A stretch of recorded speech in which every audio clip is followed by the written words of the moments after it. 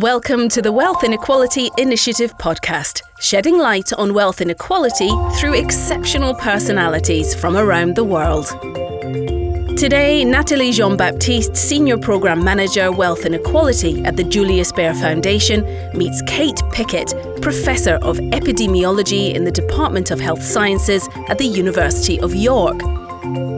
Professor Pickett unveils the deep connection between inequality and poor health and how it affects the underprivileged and the wealthy alike.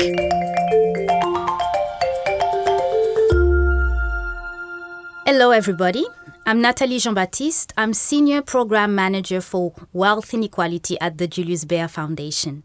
And I'm extremely happy to welcome Kate Pickett as my guest in our podcast series. Kate, a warm welcome to you.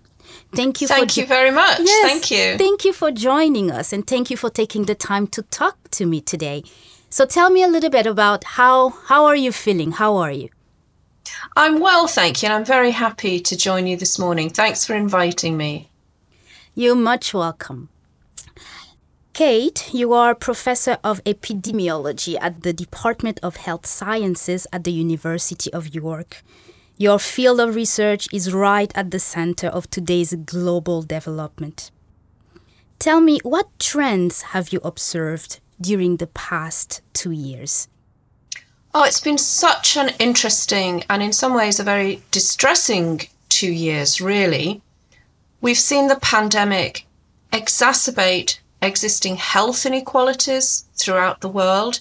You know, those who were most sick or most vulnerable to being ill obviously experienced worse exposures and worse morbidity and mortality from COVID. But we've also seen economic and social inequalities exacerbated as well. So there's been a huge effect of the pandemic on the economy, with the most impact on the poorest and those at the bottom of society. So really we've seen the pandemic shining a light on existing inequalities, but also making them worse. Yes, it's interesting that you say that it has, showed or made very evident the existing inequalities that we live today. And linking it a little bit with health, it is apparent that also you've mentioned in the past that poor health of a person or a whole society increases inequality. But let's just talk a little bit more about the reversed aspect of it. How inequality, to some extent, increase poor health. What have you seen, Kate? Well, we've observed, and this is, my own research, my research with Richard Wilkinson, but also the research of academics across the world, that societies that have bigger gaps between rich and poor, higher levels of socioeconomic inequality, have worse levels of population health. And that's true of almost every kind of health outcome that we look at. So it's true for life expectancy. More unequal countries and societies have lower life expectancy. They have higher infant mortality rates, higher levels of mental health problems, higher levels of obesity, higher levels of diabetes. The list goes on and on. There are one or two exceptions, but for almost all of the chronic causes of illness and most causes of death, we see that connection between greater inequality and higher levels of poor health. Very interesting. And you are a fellow of the Faculty of Public Health in the UK, and you focus on the social determinants of health. You've been studying the impact of certain variables like inequalities, social classes, and neighbourhood. I remember back in 2015, you mentioned that inequality is not only a political and social problem. Rather, it is strongly linked to psychology. And you've pointed out that the more unequal a country is, that you have problems of anxiety, lack of confidence, and even low self-esteem. Now, I'm wondering, back then you saw that, you've studied this, and now 7 years later, are we having the same problems? What does your research reveal? We're absolutely having the same problems, I'm sad to say. And in fact, those problems made worse with the pandemic. So it's quite straightforward, really. I study the social determinants of health, as you said, and that means looking at what we might think of as the broader health determinants, or the upstream determinants of health. So things like how society is structured, poverty, inequality, what neighbourhoods are like to live in, the circumstances in which people live. But obviously, for those to affect health, they've got to get into the body somehow. They've got to affect our psychology or our physiology or our health-related behaviours. And if you live in a more hierarchical, more unequal society, then it turns out you're more aware of your social status. It's more salient, it's more meaningful to you. It tells other people more about you. Other people judge your social status more acutely in a more unequal society where money and status matter so much more. And so all of the things that you might think of as individual psychological determinants of health, self-esteem, sense of agency, your locus of control, all of those also get affected by societal levels of inequality. So up and down the social ladder, obviously more strongly at the bottom, but also at the top, there is an impact of living in a more unequal place. And that translates into more psychological distress, more physiological chronic stress, and therefore more disease, more health problems, more mental health problems. It's impressive, Kate, what you just said, particularly relating to the fact that the more unequal society is, the more salient and obvious these inequalities are, and they affect people mentally and physically. But my question here is, why would the wealthy, the elite, be interested in changing this? Well, we can never really talk about the top, I don't know, 10th of 1% at the very, very top, those extremely wealthy individuals, because they're never in our data sets. But if we look at the top 10th of the income distribution, the 10% richest people within a society, or the most educated people, or the people with the highest social class, it is clear that they are also affected by living in a more unequal society, although not as much as those at the bottom, because that ratcheting up, that increase in the meaning of status is also affecting them. And wherever they're placed in society, there's always somebody a little bit above them.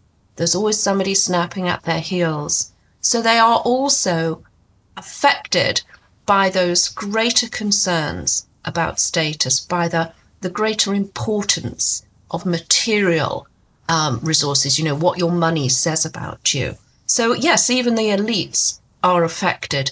Now, how we convince some of this when everything else in society is working so well for them, that's a tricky issue. And I suppose I used to think that if we can just demonstrate that they themselves would be more likely to have a chronic disease, that their children might be more likely to have a drug or alcohol problem or not do so well in school. If we could demonstrate with our statistics that they were on average more likely to do better in a more equal society, even with their current levels of wealth and education, then they would want to help change things.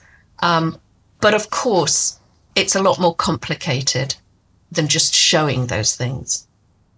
With regards to the elite and, the wealthy part of society, Kate, what do you perhaps suggest, or what do you think that elite group might do to try to reduce, the disparities in certain societies? Do you have any idea? I think for those who are wealthy now at the top of society, I think it's important that they recognize that they are rich and have those assets, not just because they might be talented or hardworking, although I'm not denying that might be true, but also because they will have had some luck and they will have had some support from the society they live in. So if you are a business owner who has done well and accumulated wealth, you probably couldn't have done that if your society didn't invest in its education system and train the people who might work for you, if it didn't invest in its business and transport infrastructure and help you move your goods around. And so I think it is incumbent on everybody who has managed to accumulate wealth and high levels of income that they give back, that they think about how they can help promote opportunities for other people, how they might help create more egalitarian companies, create opportunities within their institutions, narrow the income gap in the institutions they work in, but also network with other high net worth individuals to think about how collectively they can promote social mobility, can promote greater equality. And I think in the future, I hope we'll see less ambition, less personal ambition to accumulate those huge amounts of personal wealth, and instead we'll want to be seen as somebody who promotes opportunities for others and promotes more social justice. People in Europe might think that questions of inequality are issues for the global south, in places and countries where you have large disparities. And I know you have done some interesting comparative studies in Europe and across different European countries.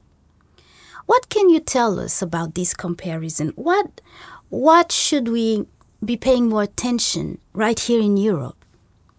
Well, you're right, of course, that it is elsewhere in the world that we see the highest levels of inequality. Countries in Latin America, countries in Africa have exceptionally high levels of inequality. And compared to them, the levels of inequality we see in Europe are indeed smaller. But there are enough differences between the most equal European countries and the most unequal ones for us to be able to detect the impact of inequality here.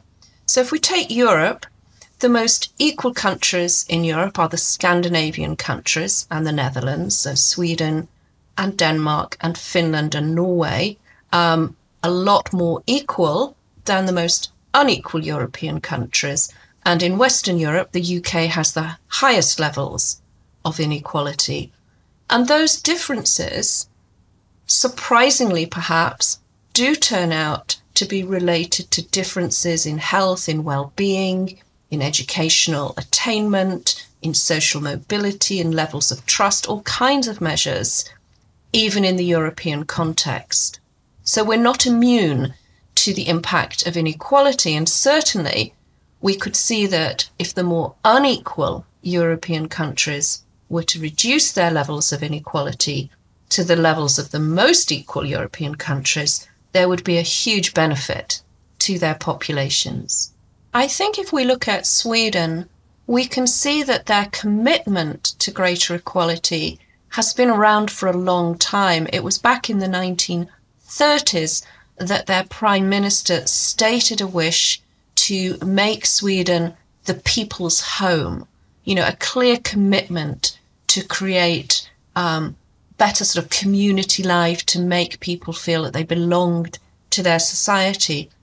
And what we see in Scandinavia is a commitment through their tax system. So people are taxed quite highly compared to other places in Europe, but the redistribution of wealth and income through that tax system enables them to provide really strong social security and welfare. So if you're a single mum in the UK, for example, you're really highly likely to live in poverty and your child suffer all of those consequences. If you're a single mum in Sweden, you're no more likely to be in poverty than other families, because the social security system is supportive and egalitarian.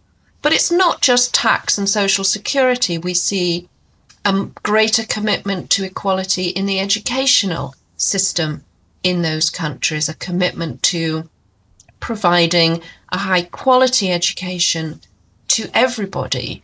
And I think that once you get a taste for egalitarianism and greater equality and the benefits it brings, then the population wants to protect that.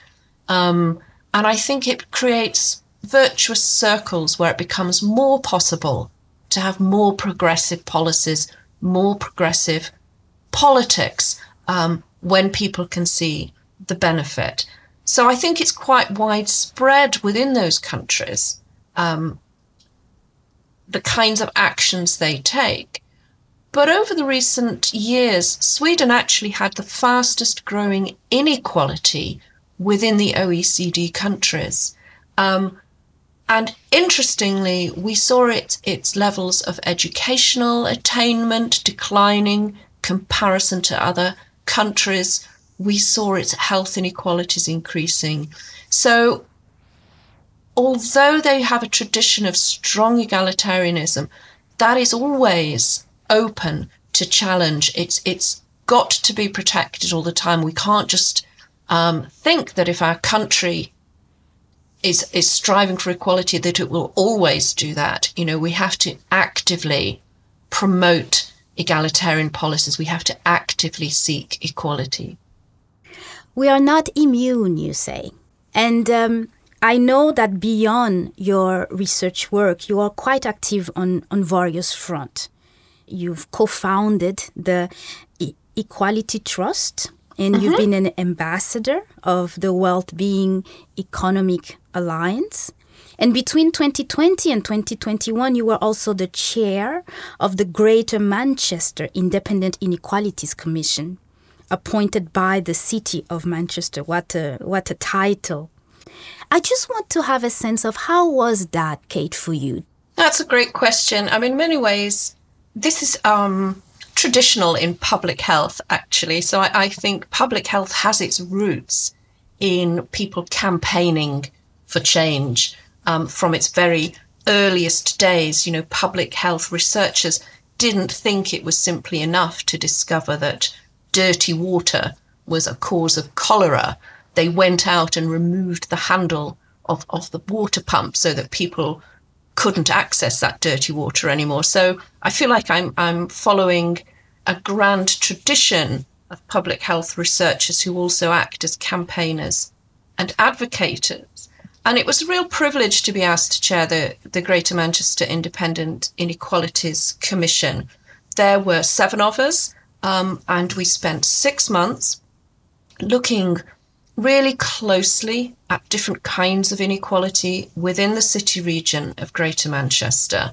And that's a big place. Greater Manchester has a larger population than the country of Wales. It has a bigger economy than some Eastern European countries. So, you know, it's a large population and a big economy. And what we did was make recommendations to the combined authority, to Greater Manchester, about how they could tackle all the different kinds of inequalities within the region. So we were not just focusing on socioeconomic inequalities of income, wealth, power, education, access to care and support, but looking at how those interacted with what we might call demographic inequalities, so sex, age, ethnicity, disability, and helping the region to think about putting well-being first in their strategies, in everything they do, and trying to think about creating good jobs and decent pay locally giving people more democratic voice, building wealth and retaining it in the communities, and how to sort of reorient services towards a good life. It's been about a year since we reported, and I do know that in the last election, in May last year, when the city mayor was up for re-election, we saw a large number of our recommendations in his manifesto. And so I'm quite confident that they will have been built into his new strategy and that there will be action on the ground to tackle inequalities. But I'm very interested to see what happens next. But what is your sentiment, if I can insist on that? Are you optimistic or... That's also a good question. Yes, I'm optimistic that there are people in power at local and regional level within the UK who really want to make a difference and want to improve social justice and make the kind of progress towards a more equal society that we're calling for. I think they're doing it in a difficult context with our national government. But I have to say that I think it was yesterday or the day before we saw the publication of the Levelling Up white paper in the UK. So that's coming from the UK government. It's talking about reducing inequalities. It's setting targets to reduce inequalities and a strategy. Now, what we've not seen yet, and I suppose this is the major criticism of the national government's levelling up agenda, is we've not seen a commitment to putting the money where it is needed most. But at least the language is there. And I think we need to applaud the ambition and hope that it will lead to some concrete changes. So yes, I'm optimistic, even though it might look as if I shouldn't be at this point in time. But I think we have to keep working for the kind of positive change we want to see in the world. And we ought to remember that change, social change, can come quite quickly once there is a grassroots demand. And I think the pandemic has also given shape to that. I hear lots of conversation about building back better, about not wasting the opportunities, I suppose, that the challenges of the pandemic have revealed to us, that we could be more connected to one another, that we could build a more equal society, and that if we do that, we will be more resilient to whatever future issues, challenges, problems we have to face. So yes, I am optimistic at the moment. Thank you for that, Kate. I've seen your work over the years, and you've mentioned now that we are at the same stage. We have the same problems. So I was wondering, do we need to change the solutions? Do we need to find other type of actions? And are we tackling the problem exactly where we need to tackle? And yes. Also, it is a good point. I think when we wrote The Spirit Level, which was our first book published in 2009, there really was no public discourse about inequality. There were no discussions among politicians and policymakers about the impact of inequality. And now there are. And we see that at every level. So I see discussions about the problems of inequality internationally, at the OECD, within various UN bodies. I see it discussed by national governments, even those who don't seem to be pursuing a more egalitarian agenda cannot deny that inequality is a problem. And so we see the rhetoric changing, and I think that's a necessary first change. So I don't so much think we need different solutions. We just have to recognize that this is a journey, and we have moved some way along that journey, and the greater and more widespread recognition of the problems of inequality will lead to people trying to implement solutions at different levels, whether it's locally, nationally, internationally, and more people democratically demanding that change as well. Really, it's wonderful that you say that, Kate, because at the Julius Baer Foundation, we have embarked on that journey as well. And it's been great to talk to you about it and to discuss these, to see where do we need to put a more focus on. But I do have one last question, Kate. If you could have a chat with anyone in the world on wealth inequality, who would that be? Oh, that's such a great question. I think I would probably pick one of the excessively wealthy billionaires who are currently, to my mind, wasting their money in a space race and trying to take wealthy clients up off our planet into space. And I would try to persuade them to instead become a leader for greater equality, starting with their own divestment of their own immense wealth, and try and persuade them to lead their counterparts, their fellow billionaires, to understand that this is not the way to create a better planet. This is not the way to create more well-being for everybody everywhere, and to try and persuade them to become champions for equality. So, Kate, I suppose you mean Elon Musk, don't you? I mean him and people like him. All right. Thank you. Thank you very much for your time. And I hope that was really, really interesting to talk to you. And then we'll see you soon, hopefully, at another time, so we can have another wonderful discussion about inequalities in health. Thank you. Thank you so much, Nathalie. Thank you for having me. Thank you for listening to the Wealth Inequality Initiative podcast. What did you think of this episode? Please go to www.wealth-inequality.net to share your thoughts and comments, and for more insights into the pressing issue of wealth inequality.